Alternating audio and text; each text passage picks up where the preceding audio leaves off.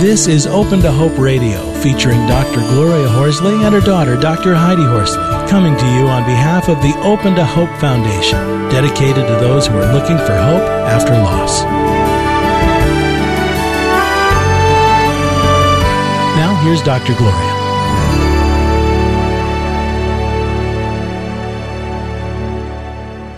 Welcome to the Open to Hope Show. I'm your host, Dr. Gloria Horsley, with my co-host, Dr. Heidi Horsley. Well, Heidi, good morning from California. It's October 4th, getting into the fall. Good afternoon, Mom. I'm here in New York City, and it's 2 o'clock here. Well, we're going to have a really interesting show today, and I think it's an important show because you and I are always talking about forgiveness and about the need to forgive, and for those who want to forgive and are able to forgive and are ready to forgive, and talking about some of those topics. Heidi, you were talking about 9/11 and about how people said they never forgive, right? Well, this is an issue, and I'm so glad we're going to have Master Charles Cannon on today to talk to us about it, Mom, because I worked with 9/11 families for 10 years. I worked with firefighter families here in New York City, where I live, and I ran many, many groups and worked very closely with the community, and they basically said to me, many, many people, Heidi, our loved ones were murdered in a terrorist attack, and we will never forgive, and why do we have to? And that's what I want to ask our guests today more about. Why do people have to? And I love this topic because I've seen some of the ramifications of not forgiving, health problems and distancing yourself from people you care about, etc. So I'm really glad that this guest is on today. Absolutely. Well, let me go ahead and introduce him. Master Charles Cannon is a leader in the field of modern spirituality, a visionary and a pioneer in the evolution of human consciousness. He founded Synchronicity Foundation for Modern Spirituality, and his latest book is Forgiving the Unforgivable, which describes the 2008 Pakistani Muslim terrorist attacks on Mumbai. It was a 45-hour seizure where 4 in his group were wounded and 2 were killed. Welcome to the show, Master Charles Cannon. Thank you very much. I'm happy to be with you. It's great to have you on the show today. I just wanted to have people go back and think about that terrorist attack. My goodness, we saw it on the news in 2008, and you were actually there at the hotel where it happened. Can you talk about it a bit? Yes, I was in Mumbai, where I have been many times over many years. I lived in India for 12 years in the 1970s as a disciple to a very well-known Indian guru, and I have been back over the years many times because I have many friends and connections there. And I was there this time with a group of my students from all over the world, and we just happened to be staying in the Oberoi Hotel when the terrorist attack took place. Of course, we were held captive for 45-plus hours, and in the aftermath discovered that 4 of our members had been seriously wounded and 2 were killed, a father and his 13-year-old daughter.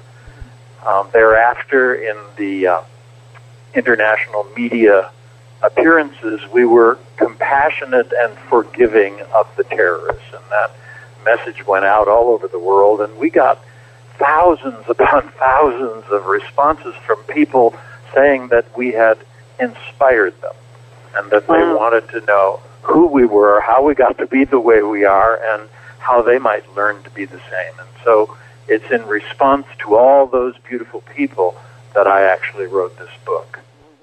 And how did you do it? I know that the people that were with you were, had trained with you. So for me, I'm out there in the audience listening right now, Master Charles, and I'm saying, how do I forgive? I don't know. I am so angry. Like Heidi was talking about the 9/11 families and people who are carrying this through. How do I forgive if I feel like maybe I should be, but I don't know?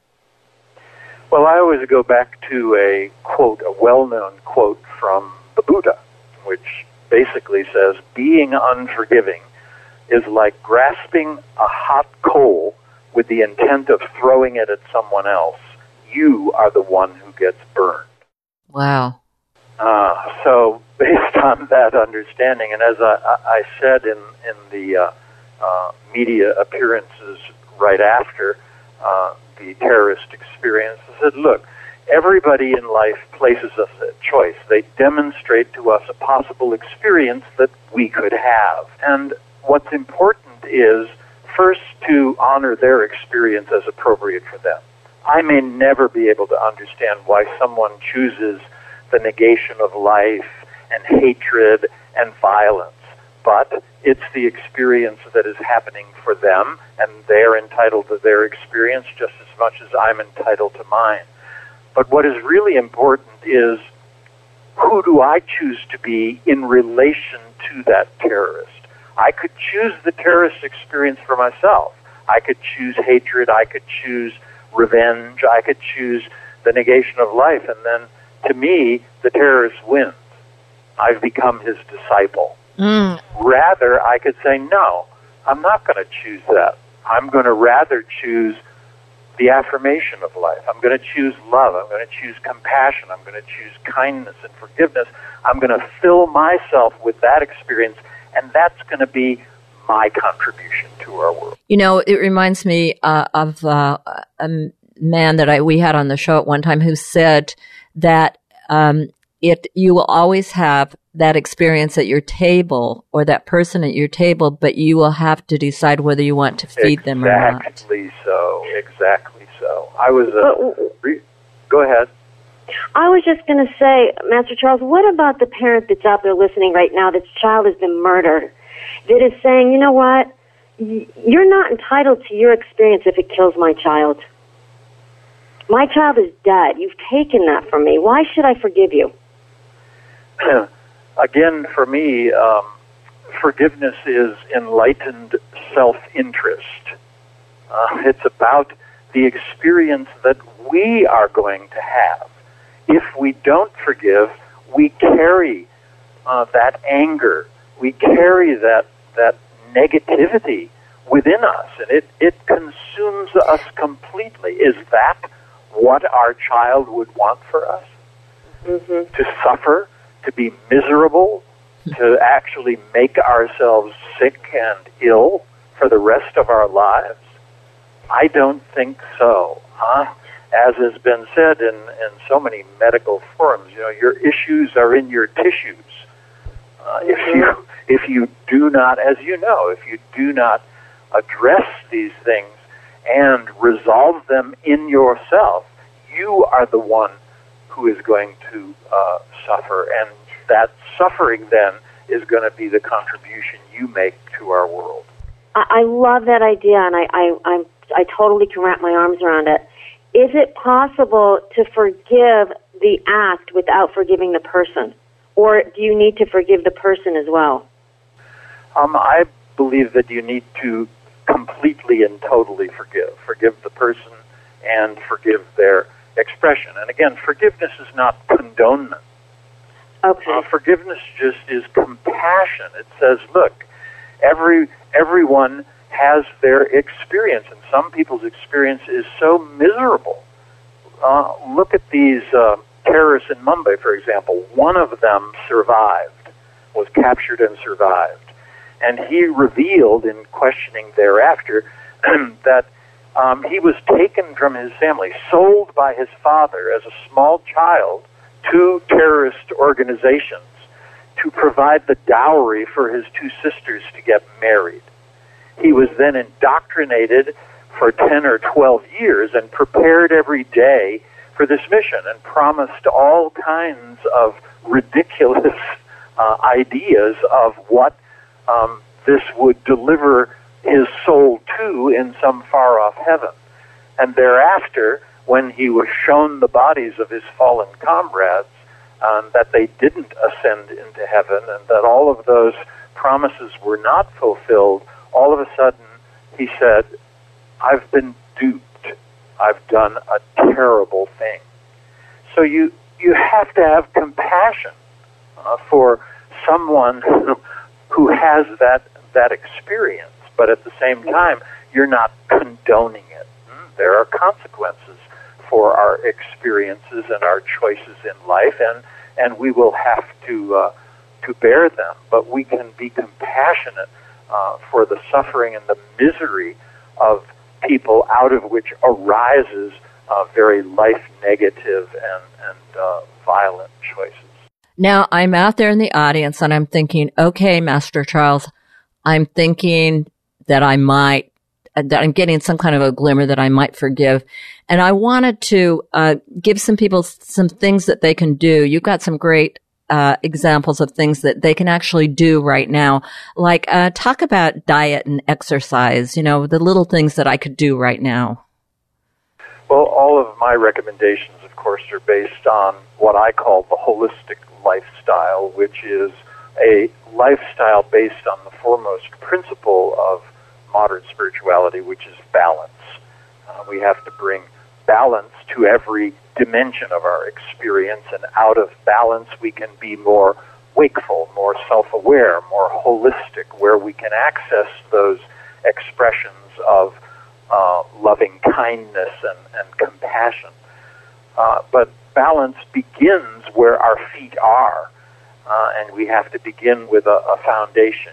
People will often say, well, yes, I want to take the elevator up to the top of the skyscraper and get the 360-degree holistic view. But if we haven't built a strong foundation, it's not possible to do that.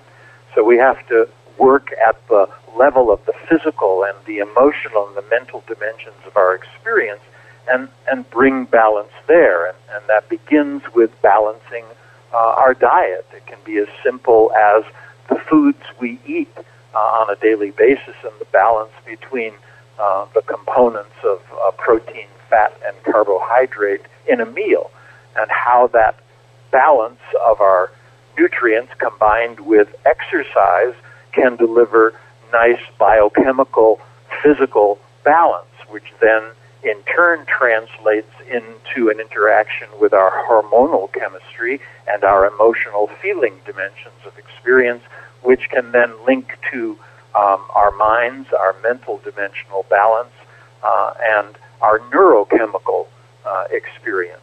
So there are many ways that we can actually take action and create balance and more holistic experience for ourselves. And I love your diet wasn't some, very strange diet. It was a normal diet, which I liked. And one of the things you said was, oh my goodness, you need to exercise every day, which not just 3 days a week. And I kind of like that. I think that you can go for a walk every day. I do a little yoga every day. And I know you walk a lot, don't you, Heidi? Yes, and I was noticing that Walgreens, to kind of get off the topic here, but they are putting a challenge around America to walk 30 minutes 5 times every single day, 30 minutes. It's not a lot of time. You can walk to work. So, I think it's really important to move your body. Yep. And then, Charles, you talk about creating your cave. Talk about that. I like that. Creating our cave is addressing balance, again, in our living situations. And we have two components always to our experience, the objective exterior world and the subjective interior world. And we can get so mesmerized by the objective world around us that we lose track of or minimize our interior subjective experience. And so emphasizing that balance, creating that balance within our cave, within our homes, within our offices, in ways that support us to maintain a balance between our interior and our exterior. And the most important of those techniques, or let's say the most time-honored and ancient of those balancing techniques, is meditation. Got to find time in every day to sit quietly and look into yourself and restore that balance between the interior and the exterior that allows you to have a more holistic and fulfilling experience of life. And you don't have to sit cross-legged, I know, as you said. Exactly. Well, I'm a Western teacher. Now, I spent many years in the East in India where I did have to sit cross-legged on marble floors, and because we're not enculturated to sit on floors in the West, it can be a very painful experience for Westerners. So I always say, let's walk where our feet are. We were raised on chairs, so there's nothing nothing wrong with sitting in a chair to meditate. What's important is to be able Master to Charles, move beyond your body, you know? Mm-hmm. Yeah, Master Charles, if I'm extremely busy and I feel like I don't have time to meditate, which I know I'm speaking for a lot of people in this country, what is the minimum amount of time I can meditate and still get results? Oh, even 10 minutes a day can make a huge difference. Who can't find 10 minutes a day, you know, to take a little balance break? And I encourage people not only to find the time to actually practice sitting meditation, but to spread that through the day. You know, a little 5-minute break here or there in the midst of your day where you just close your eyes and focus within yourself can be an amazingly transformative experience of balance. Great. And talk a little bit about affirmations. I like that, too. Affirmations are a westernization and modernization of the ancient technique of mantra and mantra repetition. And all the mantras in Sanskrit really translate to the same essential truth, which is the recognition of yourself as one consciousness or one life or one source. So the use of affirmations can direct our mind in the language that we are enculturated in, which is English, to a more truthful perspective of reality. We can acknowledge that we are alive and that life is the unity that we all share. If we look into anybody's eyes, we see the same life looking back at us, and life should be our ultimate value, because without it, what do we have? Nothing. No experience is possible. And through life, we grow, we evolve, we transform. So to connect with that through the use of affirmations, which are just really truthful, positive, life-affirmative statements about who we are and what life is, can assist us to be more wakeful and more truthful in our experience moment by moment, and to find that communion and that unity with the rest of humanity that is so important and necessary for the times in which we live. Now, can you, for our listeners out there right now, for a very special, for our Open to Hope listeners, give them an affirmation that they can use? Absolutely. The affirmation would be here and now. In this very moment, I am, all is one. Oh, thank you, Master Charles. And could you tell people how to get in touch with you and tell them about your website? And your book is wonderful. And if you like what you've heard from Master Charles, get this book, Forgiving the Unforgivable, the true story of how survivors of the Mumbai terrorist attack answered hatred with compassion, and all these things that he's talking about eating, and they've been woven in with the story of the Mumbai massacre. It's really quite a brilliant way to do it, Master Charles, and it's great. And could you tell people about your website? Thank you very much for that. And yes, the website is the name of the book, ForgivingTheUnforgivable.com. Great. Well, thank you so much for being on the show today, Master Charles, and thank you for that affirmation. I'm looking forward to using it myself. Well, it's been a delight to share with you both, and thank you, and may all blessings continue to shower upon you. Thank you. Thanks, Master Charles. Well, Heidi, what a great show. Oh, wow. I'm filled with ideas and things to do. How about you? Absolutely. And, I loved when he said, if we don't forgive, we carry that anger to suffer and to be miserable for the rest of our lives. We really empower those people that we are most angry at, and we let them destroy our lives. So it's very, very powerful and a very, very good reason to start moving towards forgiveness. Absolutely. And thank you all for listening today. And I hope that if you have people in your life that aren't forgiving and you feel like that it is hurting them physically, emotionally, and stopping them from being all that they could be in their life, please let other people know about the show, because I think it's a very, very important show. And we hope that you have a good day today and tune in again next week.